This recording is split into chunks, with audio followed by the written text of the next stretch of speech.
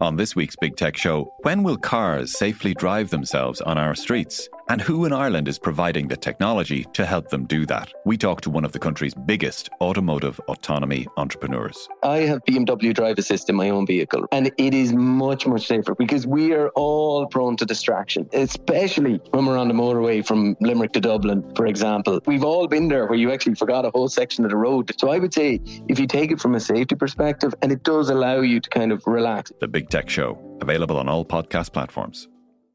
On the latest episode of Real Health with me, Carl Henry, I'm delighted to be joined by international best-selling author Heman Sunim, telling us what to do when things don't go your way. When we are, very young and have a first love, and the first love did not work out, we feel as though this is the end of the world. However, we learn that is not the case. We move on. We find some other people. So we begin to see that when things don't go your way, maybe it's not the end. As ever, we're available on all podcast platforms.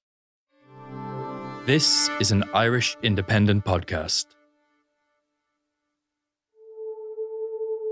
Today on the Indo Daily, justice for Jean.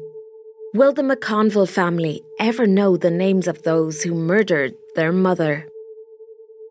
1972 was the worst year of the Troubles by far in terms of fatalities. A short while ago, we filmed you leading the way with a white handkerchief. Yes. For a party who were carrying a boy who was dead or dying. Now, how was he shot? That little boy was shot when he was running away. He was just a little bit behind me when he fell. I heard the shot. I looked around. I saw him dying. In West Belfast, in the Divis Flats complex, a widow raises her 10 children alone against a backdrop of suspicion. And then one night, she disappears. They ordered all the kids up the stairs, and they just walked in and took my mummy. Mummy says, Mummy walked out the hall, she put on her coat and her scarf. What did your mummy say when she left? Mummy had a big squeal out of it. These people knew us by name. They were calling their names, and they started quieting us down a bit. The last memories what I have of our mother was getting took out by the arms by two women. Today, your brother Michael said that he knows the identity of the people that came to the house that night and took your mother, but he won't say for fear of being shot by the IRA. Do you share those fears? No, that fear has left me a long time ago, and I do not fear the IRA anymore. I would happily give the names that I know to the police.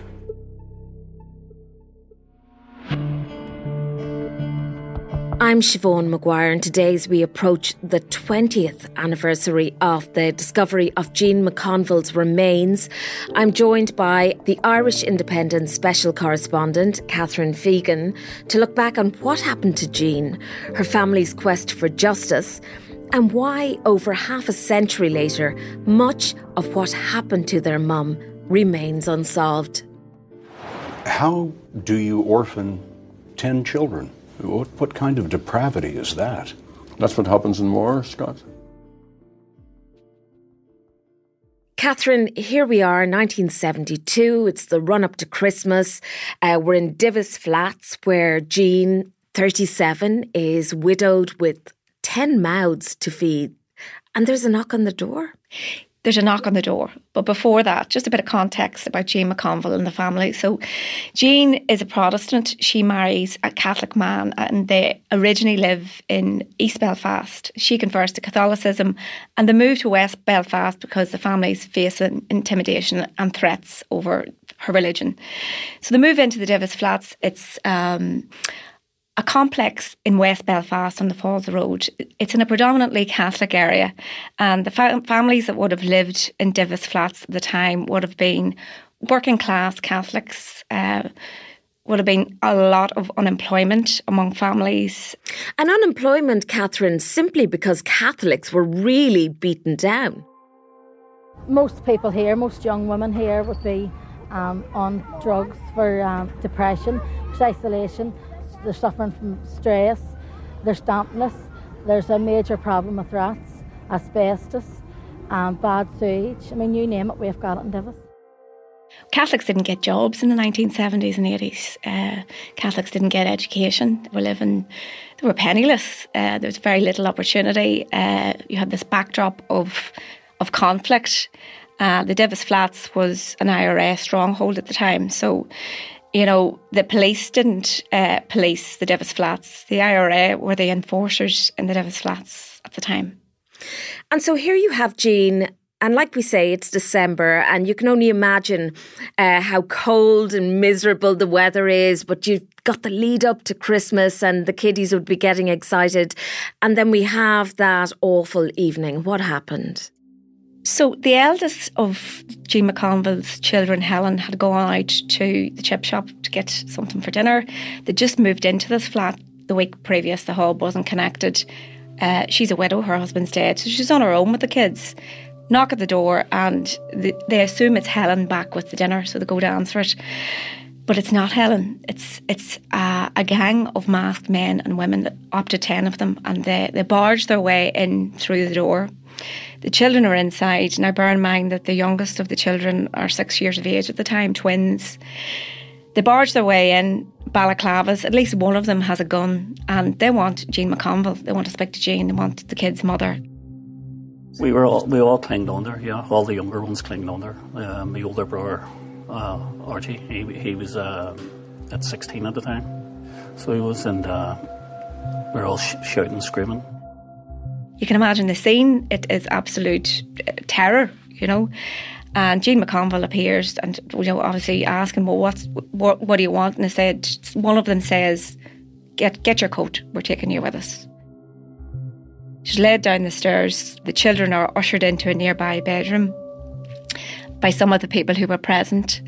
And the eldest at the time who was present, which was Archie, sees all of this happening to his mother. He's 15 at the time, and he says, can I go with her? What's going on? And the people that are present say, yes, you can come with her. They go down the stairs in the flats, down the flights of stairs in the flats. He's with his mother. The children are screaming and wailing. She's screaming and wailing, doesn't know what is going on. They get outside the flats, and Archie said he saw a Volkswagen van outside, and he goes to go with his mother. And at that point, he's told, no, you get back. He later says that he thinks that they agreed to let him go just so they could get his mother out of the house, because they wanted her into the van. The last he sees is his mother getting bundled into this van by all these masked men and women. She turns to him and she said, mind the children until I get back, screeching and crying. And that's the last he sees of his mother. It's the last anybody sees of Jean McConville. Your mother had been taken. What did you do? Well, every night I had to barricade the door and make sure the younger ones were in bed, and we were locked in. Anybody running past the door, I sent fear into us. And you were 15? I was 15, yeah. It's a really harrowing story, Catherine. And the previous night, the kids have since told the story of how their mum had returned home from, I think it was at bingo, and she had bruises and lacerations on her face. Yes, she didn't go out much, but if she did go out, she went to the bingo hall. And they've recalled this incident where she is approached in the bingo hall by someone and told that her daughter's in hospital and she has to come. So she leaves, and she's taken away, and she's badly beaten up.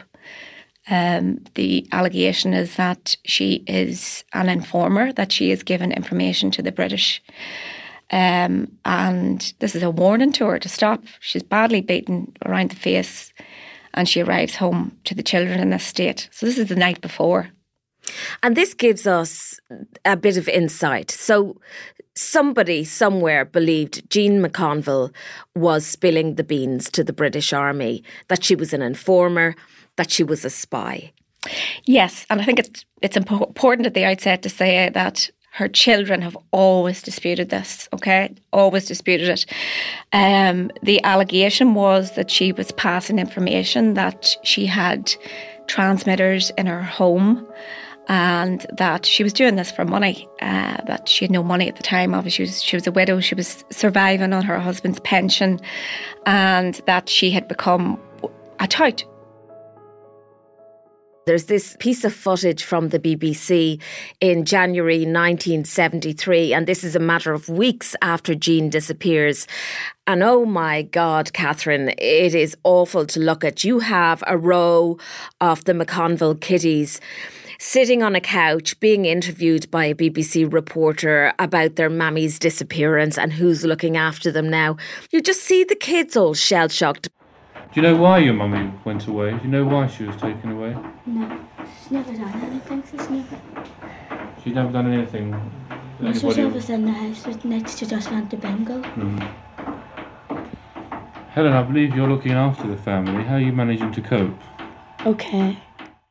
And I looked at that footage again last night. I'd seen it before, but I really looked at it last night, and it's really shocking. It's quite unsettling to watch it. I think seeing those children who were completely on their own, didn't have a clue what happened to their mother. And it's a month after. I think it's important to note that there was no police investigation into their mother's disappearance until 1995. So they were on their own.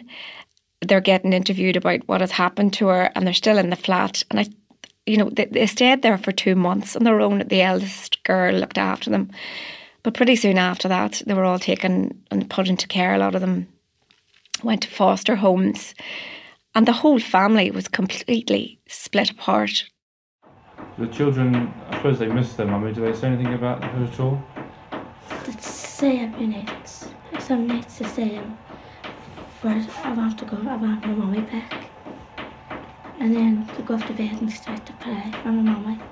Before I told them yesterday to keep our fingers crossed and pray hard for her coming back. And that's it, as you say. The kids are orphaned. They're effectively fostered out. There is no immediate investigation until 1995. And then it's almost like the Jean McConville name comes up every so often, but there's not a lot in terms of answers. But her remains are then finally discovered in 2003. Talk to me about this, Catherine. The family, the McConville children, had always tried to find out what happened to their mother. They'd asked and they'd pleaded with everybody locally. They got no answers, and they got a lot of came up against a lot of opposition to them finding out what happened to their mother, because a lot of people locally were involved. And so we get to 1991, we have the ceasefire, the IRS ceasefire, working towards peace. We have the 1998 Good Friday Agreement, and then we have this deal that's been done where all the arms are given up, the IRA, there's decommissioning, and then there's this issue of the disappeared bodies. And it's not until 1999 that they admit that they abducted and murdered Jean McConville. This is an admission in 1999. And they give information about where she might be buried. There's a search in an area in Dundalk, County Louth, but nothing comes of it. They can't find her. So it goes away again. And then by pure fluke and nothing else, there's an adverse weather event in 2003. Part of a beach in Carlingford is exposed, and a dog walker comes across remains, and they're the remains of Jean McConville. Shelling Hill Beach in County Louth is a beautiful place when the sun shines, but for 3 decades it held one of the darkest secrets of the Northern Irish Troubles. In 2003, the body of Jean McConville was found on the beach. She had been secretly murdered and buried there by the IRA in 1972. You mentioned that the IRA took responsibility and that it was well known in the area who might have done this. As adults, the McConville children, they have recounted stories of where they were children and threatened and told, you say nothing, you saw nothing, you say nothing, you don't know who did this. A terrifying ordeal. Because when I was a young lad at 11 years of age when this had happened, the IRA had taken me away, and they put a hood across my head and they took me to a house, and they badly beat me up, and they put a gun to my head, and they said what they were going to shoot me or any of my members of my family if we told. on any of the IRA men or IRA people, and they ended up at the end of it, the fired a cap gun and stuck a penknife in my leg, and I was only 11 years of age at the time. I suppose if you look back at 1972 and the time around this and the suspicion around informers and all of that at the time, the IRA were hyper vigilant, and they would say that she was an informer, she had to be got rid of because she was an informant and all of that. And then we move on, the family are trying to find out what's happened to her, and they're up against it, and nobody's giving them information. And there was a striking thing I read about her funeral in 2003, when the family expected a big turnout, with her mother's funeral, all these years to get this closure. And they said they were surprised that so few people came, because people still then were convinced she was an informer, and there was a stigma attached to Jean McConville, to their family. The family's still tainted in 2003, so they're still trying. And then even after that, locally, they see people that they know are involved in this. They see them in the Belfast city centre. One of them said that they saw some of their faces on local election campaigns. These people are walking the streets. They know who they are because they recognise the faces. So there's still this cover-up. Have you ever confronted anyone who you believe was in the house that night, who was in the house that night? No, but one of them tried to confront me in a McDonald's when I had my children there for a birthday treat. When was this? This come back to 95. And when they confronted you, what were they saying to you? They were screaming at me, like I was accusing them of something that they didn't do, why are you picking on me, why are you saying things about me? She was feeling guilty, I would say, not me. In 2004 then, we have an inquest into Jean's death. But then 2 years later, we get a very significant development in a report from the PSNI. Tell me about that. So the inquest finds that there's an unlawful death. Then we have this report, and it's on the back of a complaint by two of the McConville children about the police investigation, or lack of, into their mother's disappearance. And Nuala Alone, who was the police ombudsman at the time, she releases this report, and in the report she'll go through the circumstances of Jean's abduction, the allegations of her being an informer and all of that. And, she categorically says, she goes in, she looks at it all. She said, this woman was not an informer. She was innocent. She was an innocent mother of 10, and she was abducted.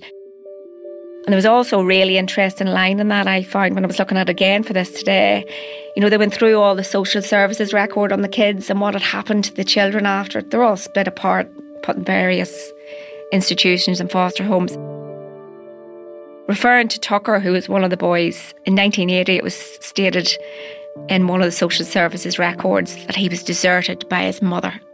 And in the report, O'Lone says this is incorrect, that Mrs. McConville was abducted and murdered.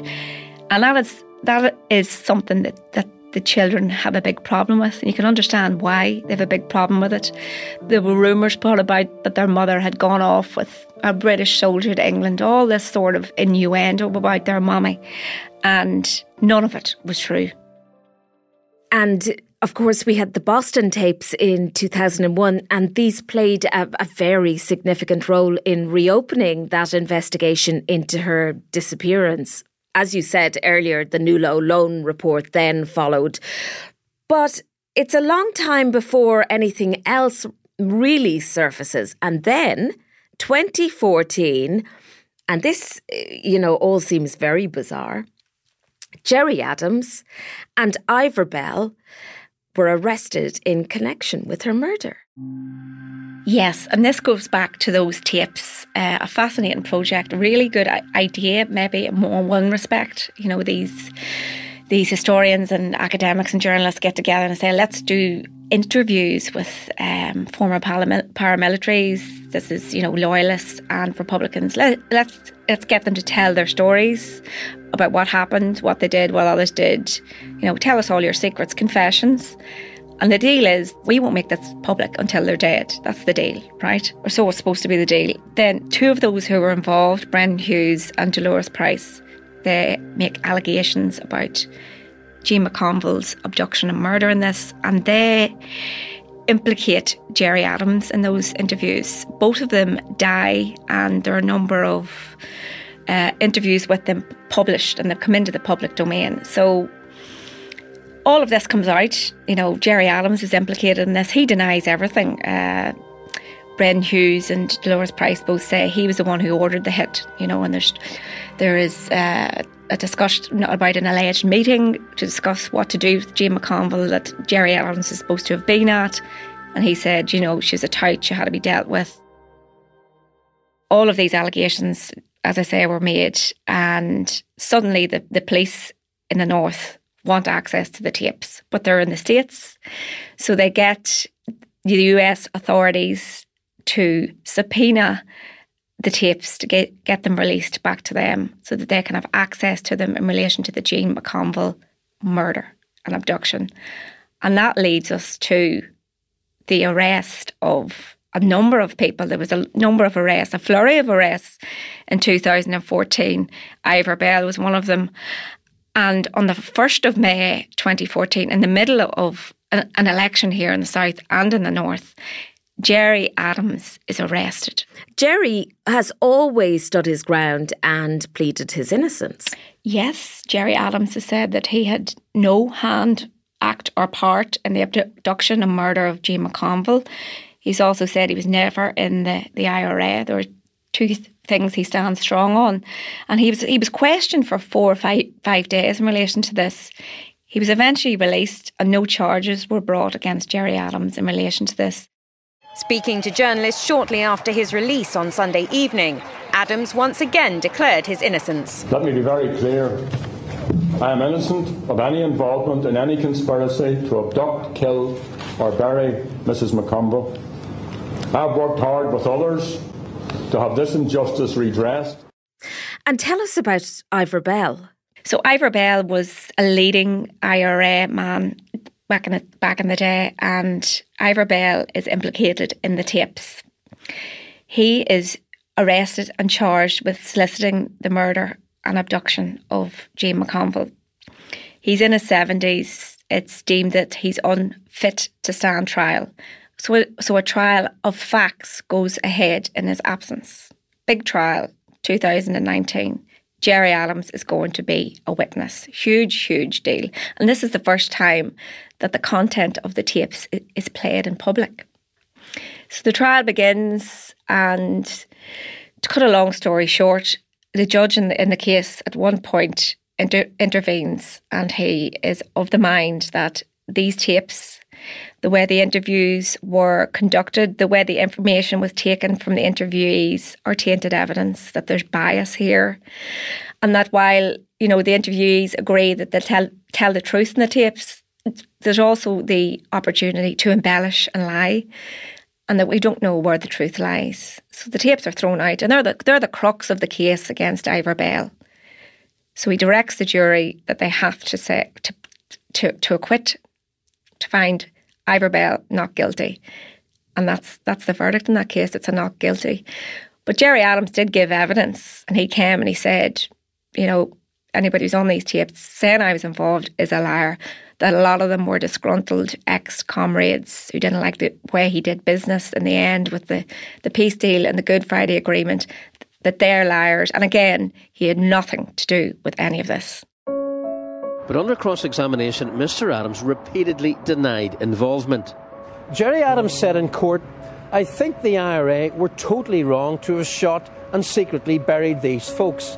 Particularly, they should have shown compassion towards Jane McConville. The fact was, she was a widowed woman with 10 children, and that should have begged compassion. And so here we are now, 51 years after Jean disappeared, 20 years next month to the date when her body was found on that beach. Are there still questions to be answered as far as the McConville children are concerned?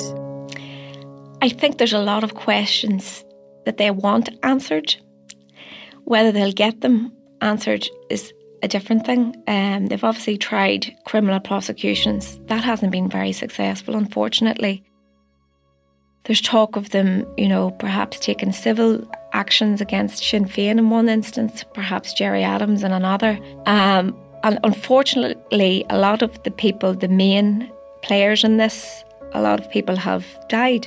so they're no longer with us. They can't be prosecuted, they can't do jail time.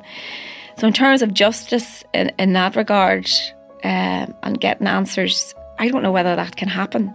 But I also think they want truth. And although there's been a lot of criticism of the tapes and all of this, like, we got all these different versions. Yes, they're disputed truths, but I think they got more information on what happened to their mother. They got those details, and they were able to take it forward in one regard. A lot of people want it to go away. You can see that. It's not going away. It won't go away. And it has come up time and time again. And Gerry Adams' connection to this will continue to come up. He mightn't be the leader of Sinn Féin anymore. He mightn't be a TD anymore. But every time Jean McConville's name is mentioned, Gerry Adams' name is mentioned in connection with it. That's interesting, because Disney have announced that they're going to make, I think it's like a 10-part drama series based on the life of Jean McConville and what happened. I mean, this is not just a national audience we're talking about now, Catherine, but a global audience on a very Irish issue.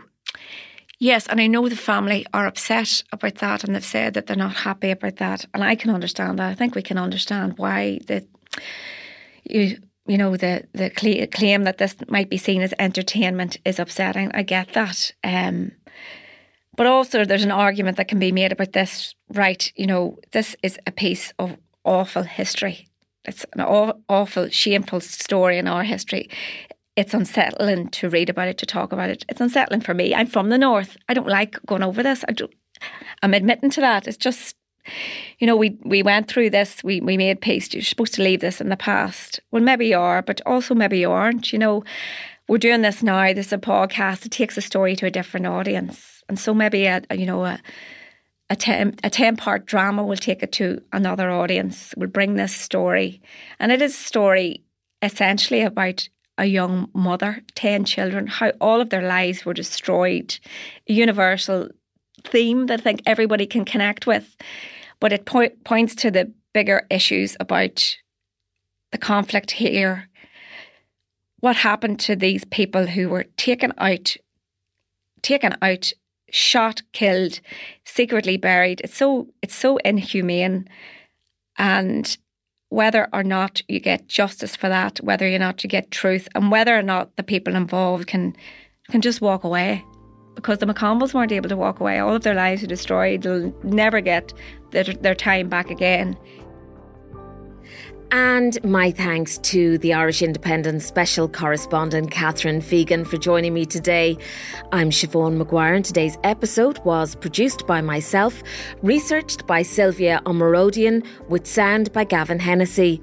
Archive clips from RTE, Euronews, BBC Newsnight, Sky News, 60 Minutes on CBS News, Associated Press, Channel 4 and independent.ie. If you enjoy the Indo Daily, don't forget to like, follow and leave us a review.